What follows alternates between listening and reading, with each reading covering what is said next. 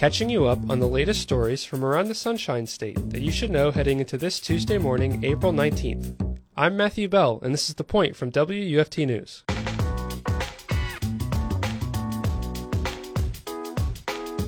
Florida Governor Ron DeSantis and the Florida legislature recently passed a law which is under fire from LGBTQ advocacy groups around the country. Dubbed the Don't Say Gay Bill by critics, the bill restricts classroom discussions on gender identity and sexual orientation in grades K through 3.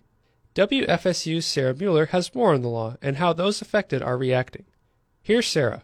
Equality Florida and other LGBTQ advocacy groups filed a lawsuit challenging the new law shortly after Governor Ron DeSantis signed it last month. Imani Rupert-Gordon is the executive director for the National Center for Lesbian Rights, one of the parties to the lawsuit.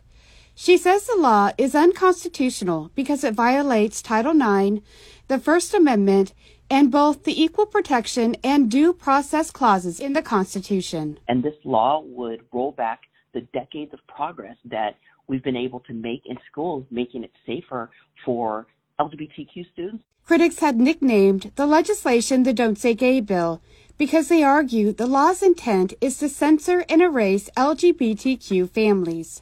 It bans lessons on gender identity and sexual orientation in grades K through 3. In other grades, all discussions must be conducted in a, quote, age-appropriate manner. These terms are not defined. School districts must notify parents if their children want to use different names or pronouns at school, and it allows parents to sue school districts. Supporters say those who oppose the policy want to, quote, groom children to be sexually abused.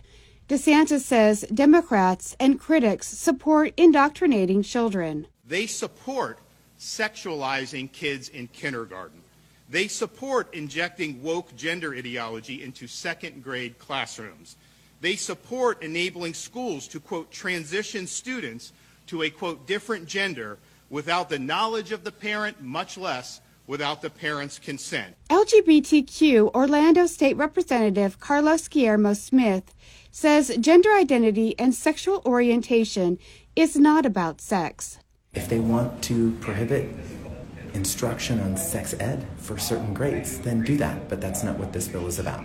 This bill puts a target on the backs of LGBTQ Floridians, and it sends a terrible message that there's something dangerous about including LGBTQ Floridians in the classroom. Republican State Senator Jeff Brandes attempted to amend the legislation in a February committee hearing to remove gender identity and sexual orientation and ban teaching human sexuality or sexual activity in grades K through 3 instead. We have the opportunity to soften this, to accomplish both goals, to ensure that these conversations are had at home, and also to not impact our neighbors in the way that today you've seen them impacted. Brandes says his amendment failed because DeSantis' office wanted the words gender identity and sexual orientation to stay in the bill. His subsequent amendment banning human sexuality and gender identity and sexual orientation failed to garner Republican support. Brandes was in touch with Disney lobbyists during that time. The company has faced backlash from the left and its employees for not doing more to oppose the law. Disney has promised to work to repeal it. That's drawn criticism from DeSantis for being what he calls a woke corporation. I think that crossed the line. This state is governed by the interests of the people of the state of Florida. It is not based on the demands of California corporate executives. DeSantis has expressed support for stripping Disney of its special privileges status that dates back to the 1960s, allowing it to form its own independent government. Lawmakers also exempted the theme park from social media legislation they passed last year. Some have called for repealing that carve-out. I'm Sarah Mueller in Tallahassee.